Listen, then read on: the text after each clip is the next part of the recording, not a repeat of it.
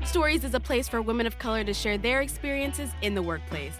We're no longer whispering these stories to our best friends and partners and then shoving them to the backs of our minds and just dealing. We're talking about bias, equal pay, bad bosses, racist hiring practices, and all the crazy things your coworkers have done or said to you. This is a safe place to tell those stories. The floor is open, y'all. We are telling it all.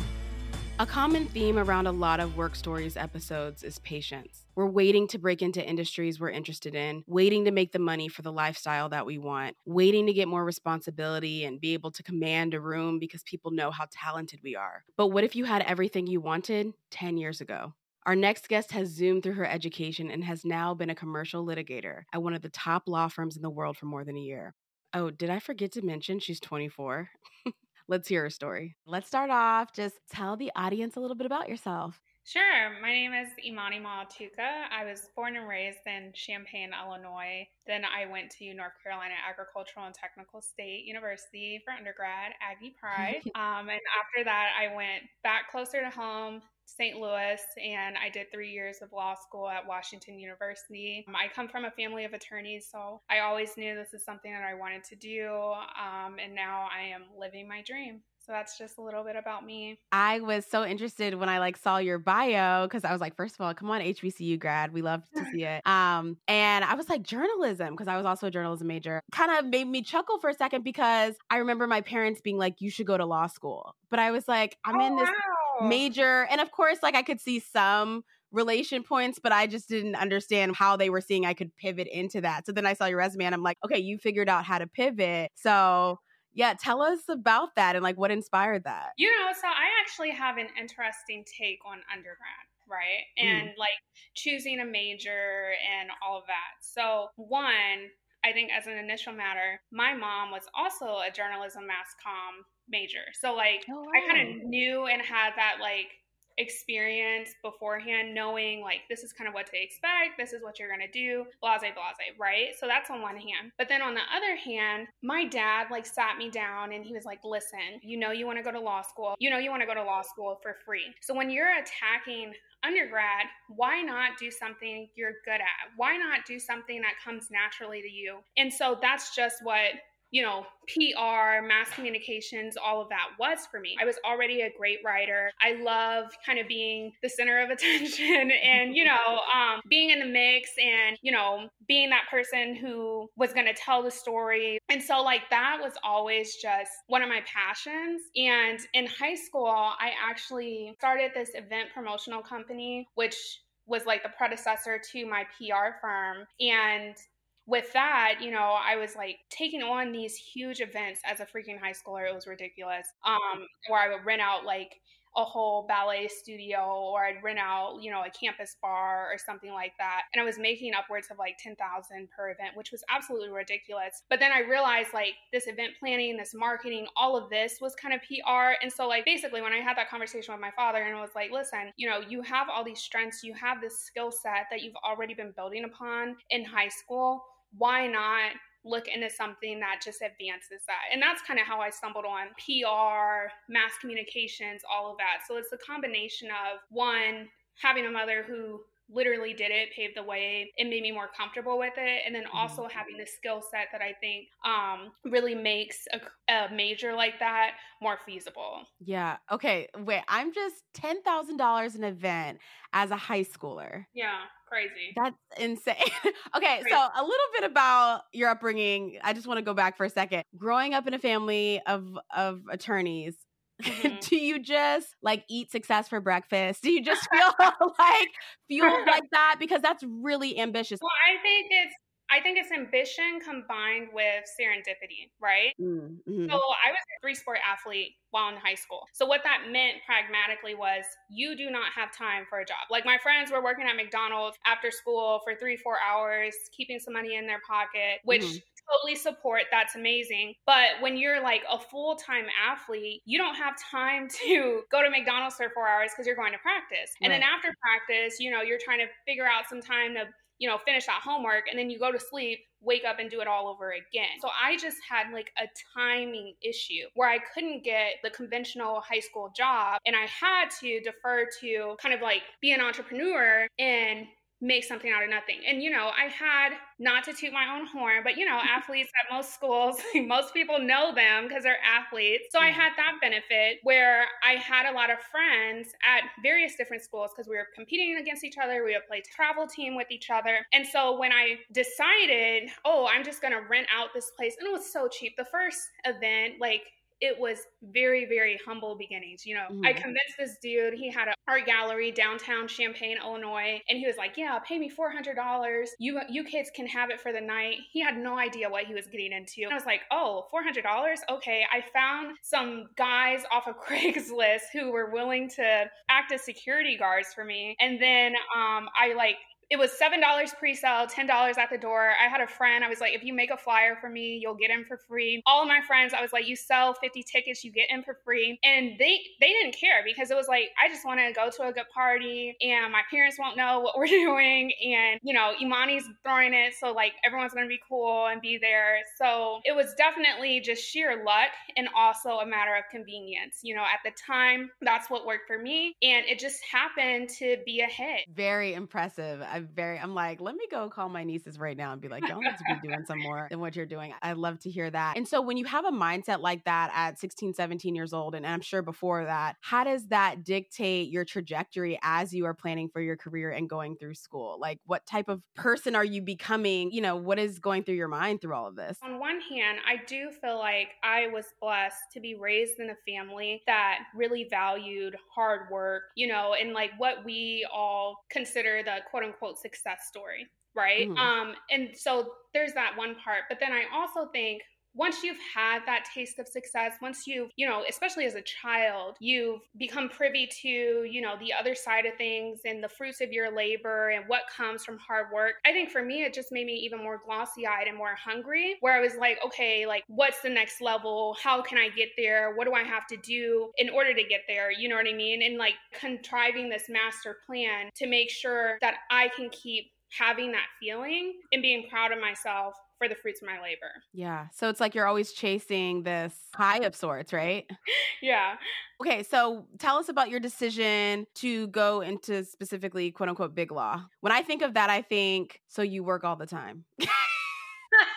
Let me ask you, why do you think of that? Because I tell people that all the time, but I feel like that is not the first thing that comes to people's mind when they hear big law. Really? I think because I have some friends who have worked in the same sector and that was their life, particularly in their 20s. It shifts a little bit once they had families and went into their 30s. And, I think there's light at the end of the tunnel, but it seemed like one of those careers where it's about proving yourself. And part of proving yourself was putting in the actual time. Absolutely. Just how it goes, right? Rites of passage. Yeah. And I feel like big law is absolutely the best career for an ex-athlete because it's all about the grind. And for me personally, I did have an aunt who went the big law track and then she actually went in-house. I just remember growing up and being like, oh my God, I want to be just like her. She had all the best bags. She was just she would walk in a room and you would be captivated by her beauty. She was just everything that the quintessential boss, she was smart, beautiful, a hardworking mom. She had it all. I remember when she was building her house and it was a smart home. And that was the first smart home I'd ever been in. And she was showing me oh, you just do this. And then all these drawers come out. And I was like, I want to be you. Yeah. Combined with my mother, who of course I idolized my entire life. And so I just had all of these women in my life who just showed me just the myriad of and different facets of the legal industry. And so that's kind of how it happened. And then, you have the one-on-one chats with various mentors who tell you, if you want to be in a place like this, well, this is how you get here. You go to one of the top law schools, you get good grades, you do the OTI thing, and then it kind of happens. And so I was extremely blessed just to have that kind of roadmap for me and have people pour into me and let me know, if you want to be here, this is how you get there. So it sounds like as a, former athlete, you're enjoying the competition of it all. And so does that absolve you from feeling the pressure that also comes with all of this? Well, it's kind of pressure makes diamonds. And so I think being an athlete, I understand what you get from the hard work, what you get from perseverance. And I know that it's making me a better woman, a better person, a better lawyer. Honestly, I feel like I'm in the best career for Imani Maatuka because I am so competitive by nature. Litigation, I think, is literally one of the most competitive facets of the legal industry, you know? And so what other practice would be better for an ex-athlete and for someone who's so competitive and someone who has that drive? So I have loved it. Wow. I'm like getting a lot of energy from you right now. Like I'm inspired to go do something that I've been loafing on, been saying, just talking Yeah, about it. Now I want to do it. absolutely. Absolutely. So let's talk about how all of this translates for you as a Black woman. Like, did you feel the pressure or eyes on you in law school before you were even out kind of working in the field? So that's interesting because I do think we talk about intersectionality all the time, right? And so, like, how it feels to be not only Black, but a woman. But I think I had a whole bunch of other things working where I had a very unique experience, especially when it came to law school. So, like, for example, I did undergrad in 3 years. Right. So I started at A&T at 17 years old and I graduated at 20 years old. So when I got to law school, I couldn't even legally drink. And so, like, even outside of being a Black woman, I think being the youngest in the class, literally a baby, I think like the median age in my law school class was probably 26, 27. And you have a 20-year-old who hasn't even experienced life coming into this field with people who, have PhDs, who have children, have been married maybe once or twice, and I was just stumbling upon, various life experiences, grasping certain concepts. I think even outside of being a Black woman, like I had a very unique experience just being like the baby and the youngest in my class and, having that sense of imposter syndrome in a sense where it's like, okay, well, maybe should I have taken a few years off? Should I really be a 20-something in law school when all my friends are out being hot girls? Yeah. Like, am I making the right decision? But I mean, I think I just kind of leaned into that feeling. I really embraced that transitional period. I had an amazing village around me who made sure that I felt secure and made me know that I was like doing the right thing and that if anyone could do it, it was me. But I do think that age and that inexperience really played a factor in my law school experience. I mean, having that village is so important. And I feel like some people have the potential to do all of these things, but they don't have the right people around them to make them feel secure in it. As you were going through law school, being the youngest, being the baby, what benefits did being young provide you when it came to learning your craft? Well, definitely energy. Yeah. I was definitely running circles around some of the people who are coming back to school. So I think I never stopped learning. I never stopped being a student. I think law school can be very difficult if you ever had to like come out of that student mindset and then come back into it. Like right now that I have my big girl job and I'm working, I could only imagine if someone was like, yeah, wake up at 8 a.m. and come do this 2-hour lecture and then do this paper about X or whatever. And I'm like, oh, I'm not getting paid for this? Wait. Yeah. You know what I mean? So like just that in itself, I think can be a lot to deal with. But I think one of the better attributes of being the youngest is, you are kind of this prodigy, this young savant. You kind of get that brand, affixed to you, whether you ask for it or not, even from an interview standpoint or just like speaking to colleagues and professors. Whenever they would realize how young I was, they were immediately impressed, which to my favor, that meant maybe I don't have to work as hard to impress you because you're already impressed by the fact that I'm in the room with you. Right. You know what I mean? Just by way of the fact that I'm a 20-something with maybe 28 to 30-year-old. So I think it really worked to my favor, but I've always been the youngest too, which is odd. And so I feel like my entire life I've kind of had to mature faster than someone in similarly situated circumstances would have to. But yeah. I think about meeting young people, whatever that is at the time, young in whatever environment. And you think like, oh, wow, like you're so mature. And I'm sure that's what you were getting in law school. Right. But I do think sometimes people overlook the fact that technical things haven't happened yet. Like you said, I can't legally drink. My brain isn't developed. Right. And you're learning about the law, human behavior, all of these like large, grandiose concepts. And so what do you feel like people overlooked and maybe still do about working with somebody who is young but really mature? I mean, I think you nailed it on the head. For example, I remember being in my property class and the professor making a joke about, we were talking about mortgages. Right. And I like sat there for a moment and I was like, I think everyone in this room has bought property except me.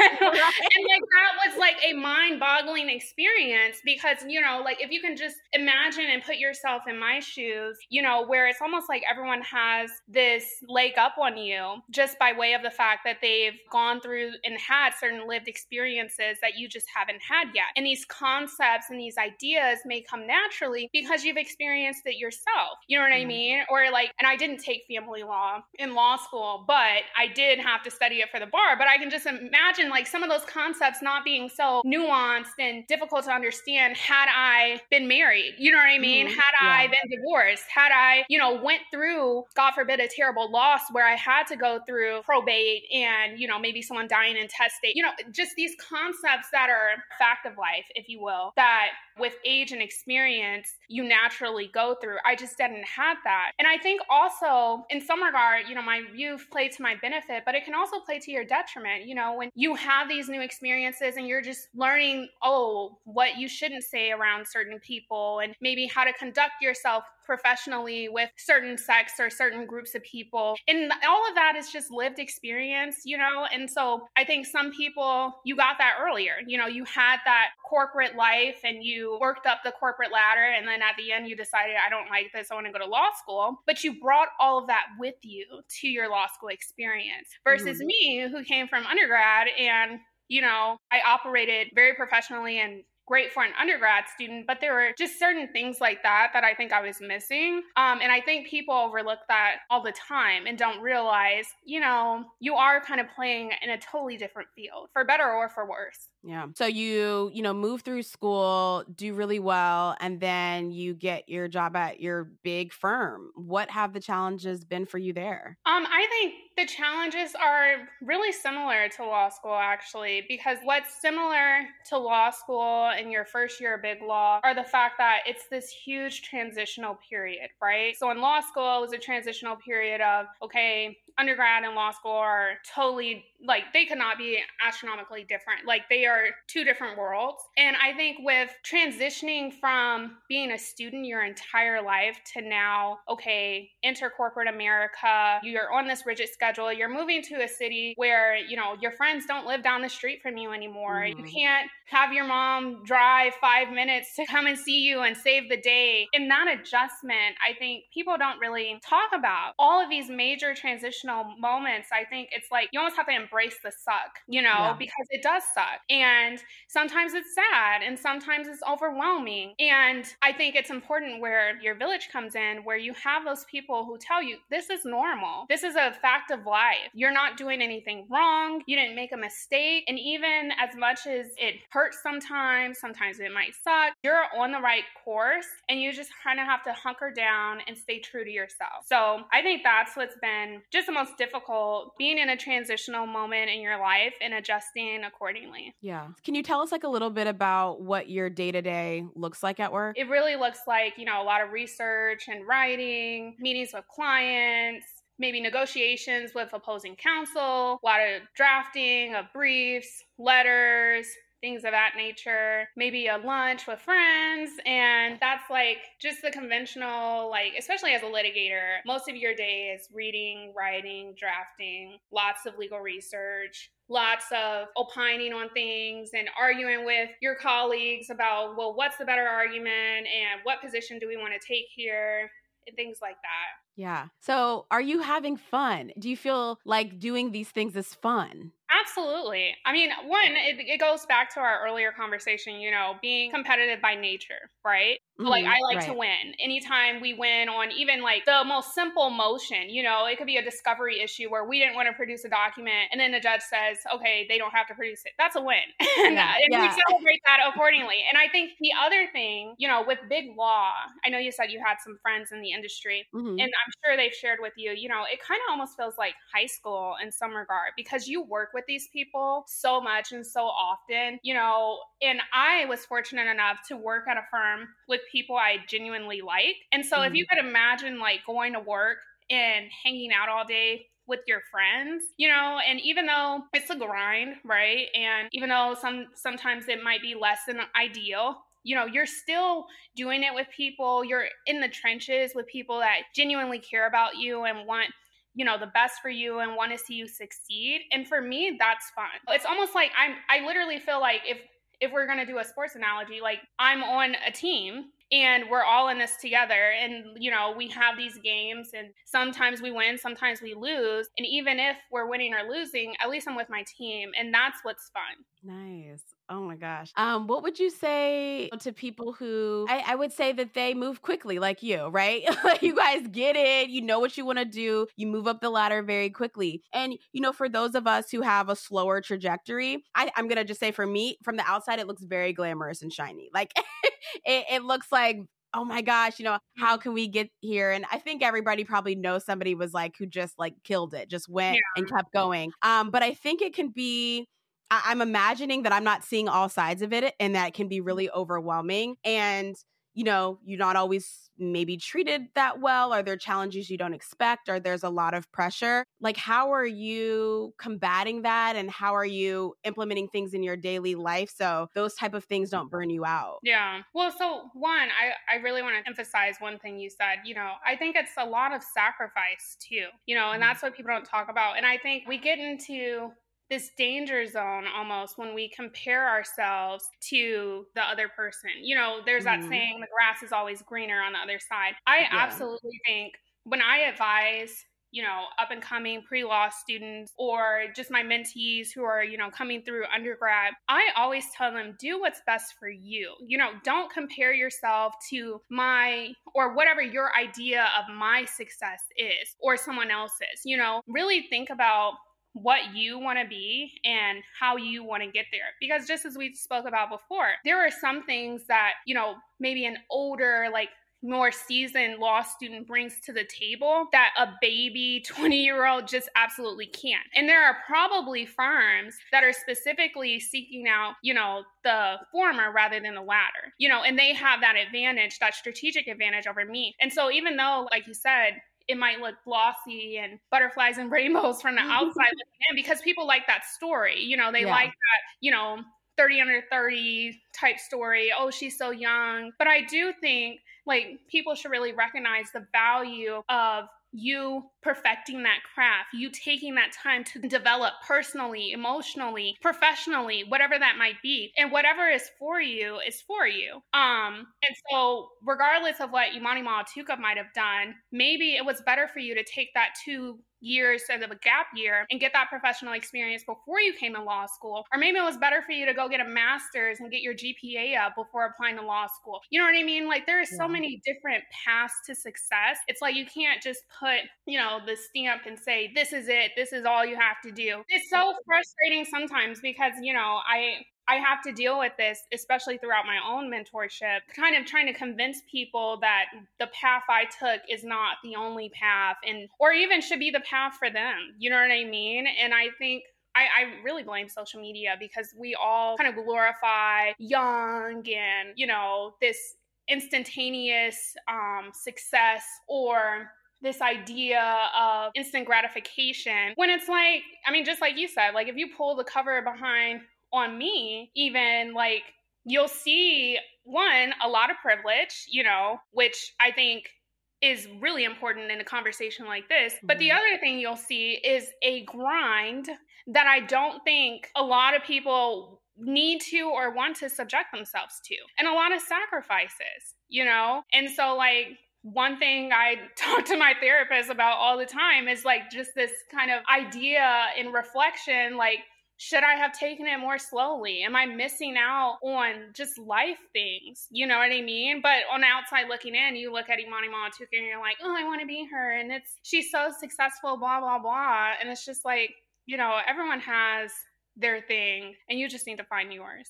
Yeah. When I think about friends that had similar courses as you, I think, yeah, their lives looked really like shiny when we were in our early 20s and they had all this resource and we were like eating ramen noodles still. But they weren't out at the parties doing like the wild, crazy things that we were doing weeknights, weekends. Like they had to stay home. They had to make like very adult decisions also. And so I think we overlook that. And so when I think about what they were specifically doing as an individual, I'm like, yeah, no, I wouldn't sacrifice that. I would want to party instead of doing that. But that wasn't my passion. So then I Exactly. think it seems like the key is what is, for everyone listening, what is that thing that fires you up? You like geek out about, like you're competitive about, you get a huge goofy smile on your face when you think about that is worth the late nights, the grind, the hustle, the like missing the party. And it's like everybody has to find that thing for them.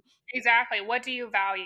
Yeah. Okay. So what would you say to Black and brown women who are finding great success, but, they feel like other people are intimidated by their success, whether it be men, whether it be like women who look exactly like them? What would you say for them? How should they handle that? I mean, I would say put on the blinders because they don't matter. I am like so for, finding your people and finding those people that pour into you, and someone who does not do that for you, like, why are you still even talking to them? They shouldn't even be in your life. You know what I mean? And like, because Right. I think life is so short, and especially with, we're kind of like looking in the rearview mirror at COVID in some regard, but I think like that whole pandemic for everyone was just such a turning point. And for myself, I was like, I'm not giving any more energy to people who do not fulfill me, for people who do not want the best for me, for people who don't make me hungrier, make me want to grind, or even those people when I'm feeling, at my worst and I'm feeling like I just need a hug and someone to cry on, who aren't there for me. You know what I mean? And so like to the women who are finding themselves in these situations surrounded with people like that, I mean, I would say take a look in the mirror and really push yourself to have that courage and that confidence to get rid of the people who don't want the best for you and to surround yourself with those who do. Yeah, perfectly said. Imani, thank you so much. Great advice, great energy, and I think people will take a lot away from this. Oh, thank you so much for having me. This was so much fun. And it was so nice to meet you. Nice meeting you. I think Imani represents the possibility we all want for ourselves and for the generations coming behind us. What do they say? Do something you love and you'll never work a day in your life. And I'd add, you'll probably be really good at it too. How are you working towards having a job that you're really passionate about? That doesn't mean you won't have to work really hard and sacrifice and face some adversity from time to time. It just means it'll be worth it. Take care.